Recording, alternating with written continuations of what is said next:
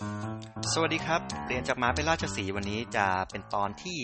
ต่อจากคราวที่แล้วเราพูดถึงระบบทุนนิยมกันนะเป็นทุนนิยมในเชิงที่ผมพยายามอธิบายเพื่อให้พวกคุณเนี่ยเข้าใจแล้วก็รู้เท่าทันแล้วก็แบบ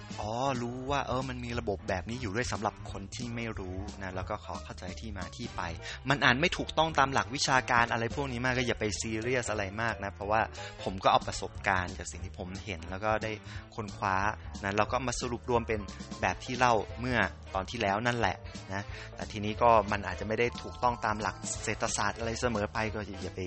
ใส่ใจมากนะเพราะว่าประโยชน์ที่แท้จริงและเจตนาของผมก็คือให้คุณเข้าใจแล้วก็พยายามวางแผนให้ตัวเองเนี่ยมีชีวิตที่ดีขึ้นคือเปลี่ยนตัวเองให้ดีขึ้นนั่นคือจุดประสงค์ของรายการนี้เปลี่ยนจากมหาเป็นราชสีห์และวันนี้เราจะพูดถึงเรื่องของ UBI คือ Universal Basic Incomeนะแปลเป็นภาษาไทยก็คือว่ามันคือรายได้พื้นฐานที่ทุกคนควรได้รับรายได้พื้นฐานที่ทุกคนควรได้รับเนี่ยหรือเรียกสั้นๆว่า UBI แล้วกันไอ้ UBI เนี่ยนะมันเหมือนแบบว่าคุณเกิดมาปุ๊บเนี่ยคุณก็ควรที่จะมีรายได้เลยใครเป็นคนให้ล่ะเป็นรัฐบาลของคุณเป็นคนให้นะคือแบบเกิดมาปุ๊บมีรายได้เลยเอาไปเลยเดือนละ10,000เดือนละ 20,000 เพื่อให้คุณสามารถอยู่ได้ในชีวิตประจำวันโดยที่ไม่ต้องดิ้นรนน่าสนใจไหมแล้วเรื่องนี้เนี่ยไม่ใช่เรื่องใหม่นะความจริงแล้วเนี่ยถ้าคุณไปเซิร์ชดูแล้วเรื่องของ UBI แล้วก็ประวัติศาสตร์เรื่องของ UBI หรือแนวคิดของ UBI คุณจะพบว่าที่จริงแล้วมันมีการทดลองแล้วเคยทำมาแล้วในต่างประเทศผมขออภัยจำไม่ได้จริงๆถ้าจำไม่ผิดเนี่ยจะสหรัฐอเมริกาหรืออังกฤษหรืออะไรเนี่ยแหละนะเขาเคยทำแล้วเขาก็พบว่าเฮ้ยเวลาทำแบบนี้แล้วเนี่ยประชาชนของเขาหรือคนที่ได้รับ Universal Basic Income เนี่ยความเครียดลดลงเมื่อความเครียดลดลงเนี่ยเขาก็รู้สึกว่าคือเขาสามารถไม่ต้องกดดันแล้วเขาก็จะทำงานได้ดีขึ้นด้วยเว้ยเพราะว่าอะไรผมลองมานั่งคิดดูถ้าเป็นผมจะเป็นยังไงผมก็คิดว่าก็คงจะดีนะถ้าเรามี Universal Basic Income คือเราไม่ต้องสนใจนะไม่ต้องไปกังวลเรื่องเงินไม่ต้องแบบแข่งแย่งชิงดีกันคือยังไงเนี่ยก็อยู่ได้ในโลกใบนี้แน่นอนขอให้ทำหน้าที่ตามที่ตัวเองชอบตามที่ตัวเองถนัดเนี่ยให้ดีที่สุดเท่าที่ทำได้มันจะดีไหมล่ะผมก็คิดว่าดีในประสบการณ์ชีวิตครั้งหนึ่งของผมเนี่ยมีความรู้สึกที่ใกล้เคียงใช้ความรู้สึกว่าใกล้เคียงเฉยๆนะแต่ไม่ใช่ Universal Basic Income หรอกนะตอนนั้นเนี่ยมันเป็นการปลดแอกทัศนคติแย่ๆของผมในช่วงหนึ่งเลยตอนนั้นก็คือตอนที่หลังจากที่เริ่มคุยกันกับคุณแม่คือเราทะเลาะกับคุณแม่มาทั้งชีวิตนะแล้วก็ไปอยู่ที่เยอรมัน1 ปีแล้วก็ได้ปรับทัศนคติกันจนกระทั่งกลับมาทำงานที่เมืองไทยมีอย่างหนึ่งที่คุณแม่เขาสอนก็คือเขาบอกว่าอยู่เนี่ยคุณไม่ต้องไปคิดอะไรมากนะอยู่ไม่ต้องไปแบบอยากจะดิ้นรนฉันจะต้องรวยให้เร็วฉันต้องอะไรอย่างเงี้ยอย่าไปทำอย่างนั้นอย่าไปคิดอะไรแบบนั้นไม่ต้องไปกดดันตัวเองอะไรเยอะให้คิดเสียว่านะลูกเนี่ยมีแม่ที่สมมุติว่าถ้าแม่เป็นอะไรไปอยู่ก็มีมรดกเพราะฉะนั้นอยู่ไม่ต้องไปนั่งกังวลเรื่องเงินขอให้อยู่ทำอะไรโดยที่ไม่ต้องนึกถึงเงินเป็นที่ตั้งเพราะว่าอยู่มีเซฟโซนเฮ้ยตอนที่เราฟังประโยคนี้เราก็เลยรู้สึกว่าเราถูกปลดล็อกเราเป็นอิสระว่ะเรารู้สึกว่าถ้างั้นก็ไม่เป็นไรหรอกจะทำงานเงินเดือน 6,000 7,000 ก็ไม่เป็นไรไม่ใช่ว่าตังค์ไม่พอใช้ก็เลยขอแม่นะไม่ใช่แบบนั้นนะแม่ก็บอกว่าอย่ามาเห็นฉันเป็นตู้ ATM ไม่เอาแต่ว่าให้คิดซะว่าเราควรทำเพื่อเราอายุยังน้อยเนี่ยสะสมประสบการณ์เป็นเรื่องที่สำคัญที่สุดแล้วไม่ต้องเอาเงินเป็นที่ตั้งให้คิดซะว่าเฮ้ยแบบถ้าทำอะไรแล้วได้คุณค่าต่อตัวเองได้เรียนรู้มากเพราะฉะนั้นแล้วอย่าไปยึดว่าเฮ้ยฉันต้องงานรายได้เดือนนึงเนี่ยอย่างน้อยเนี่ยเดือนละ 15,000 แต่พวกเงินเดือน 7-8,000 เนี่ยไม่เอาอะไรอย่างเงี้ยแต่ทั้งที่ 7-8,000 เนี่ยได้ประสบการณ์ชีวิตมากกว่าควรจะไปยึดที่ประสบการณ์ชีวิตมากกว่าที่จะเรื่องของเงินโหฟังนี้แล้วแบบรู้สึกแบบยิ่งใหญ่มากเลยเว้ยก็เลยแบบเดินทางนั้นแล้วก็เดินทางนั้นมาตลอดเลยก็เลยแบบมันดีจนนั่นแหละจนตอนนี้ก็รู้ว่า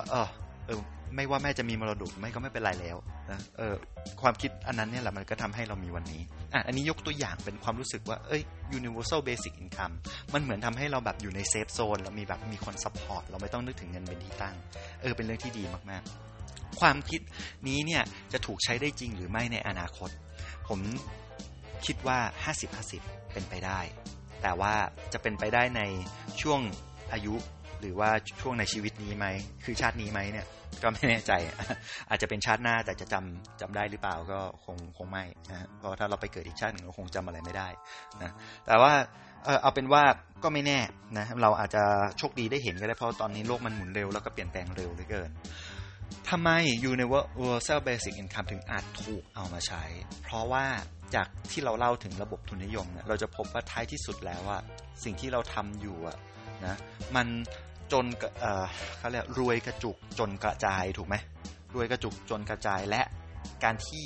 เรามีระบบทุนนิยมที่จริงแล้วมันคือแบบเราเผาผลาญทรัพยากรของโลกนั่นเองใช่ปะเราเผาผลาญทรัพยากรของโลกถูกไหมคือให้คุณแข่งแย่งชิงดีให้ธุรกิจคุณโดดเด่นมากแค่ไหนท้ายที่สุดแล้วคนที่เดือดร้อนที่สุดคือโลกใบนี้และสิ่งแวดล้อม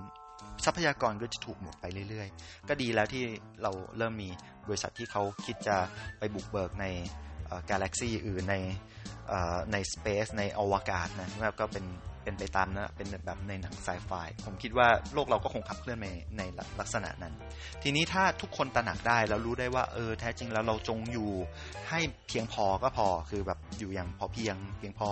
แล้วก็มี Universal Basic Income แล้วเราปลูกฝังทัศนคตินี่คือแบบแหมนี่มันโลกในอุดมคติเลยนะถ้าเป็นแบบนั้นได้ก็คงดีเนาะแล้วก็ถ้าประชาคมโลกเนี่ยตัดสินใจที่จะมีแบบนี้ในทุกๆประเทศซึ่งผมคิดว่าคงเป็นประเทศมหาอำนาจก่อนที่เขาจะใช้แบบนี้หรือประเทศที่น่าจะทำได้ผมคิดว่าเป็นนอร์เวย์สวีเดนสวิตเซอร์แลนด์อะไรเงี้ยประเทศกลุ่มต่างๆเหล่านี้เนี่ยเป็นประเทศที่น่าจะมีศักยภาพเพียงพอแล้วคุณจะเห็นว่าพวกนี้เขามีความสุขแล้วก็รายได้เขาก็โอเคด้วยใช่ไหมต่างกันกับอีกแบบเลยนะที่เป็นชาติมหาอำนาจนะอย่างสหรัฐอเมริกาหรือจีนเนี่ยเขายังแข่งแย่งชิงดีกันเรื่องของเศรษฐกิจหรือว่าแข่งแย่งชิงดีกันเรื่องของใครจะครองโลกแต่ประเทศที่สงบสุขพวกนั้นเขาอีกแบบหนึ่งเลยก็ไม่แน่อาจจะเป็นประเทศพวกนั้นที่นำร่องก่อนก็ได้นะซึ่งถ้ามีขึ้นมาแล้วเกิดประเทศไทยมีขึ้นมาผมเชื่อว่ามันยกระดับของคนแต่ที่สำคัญ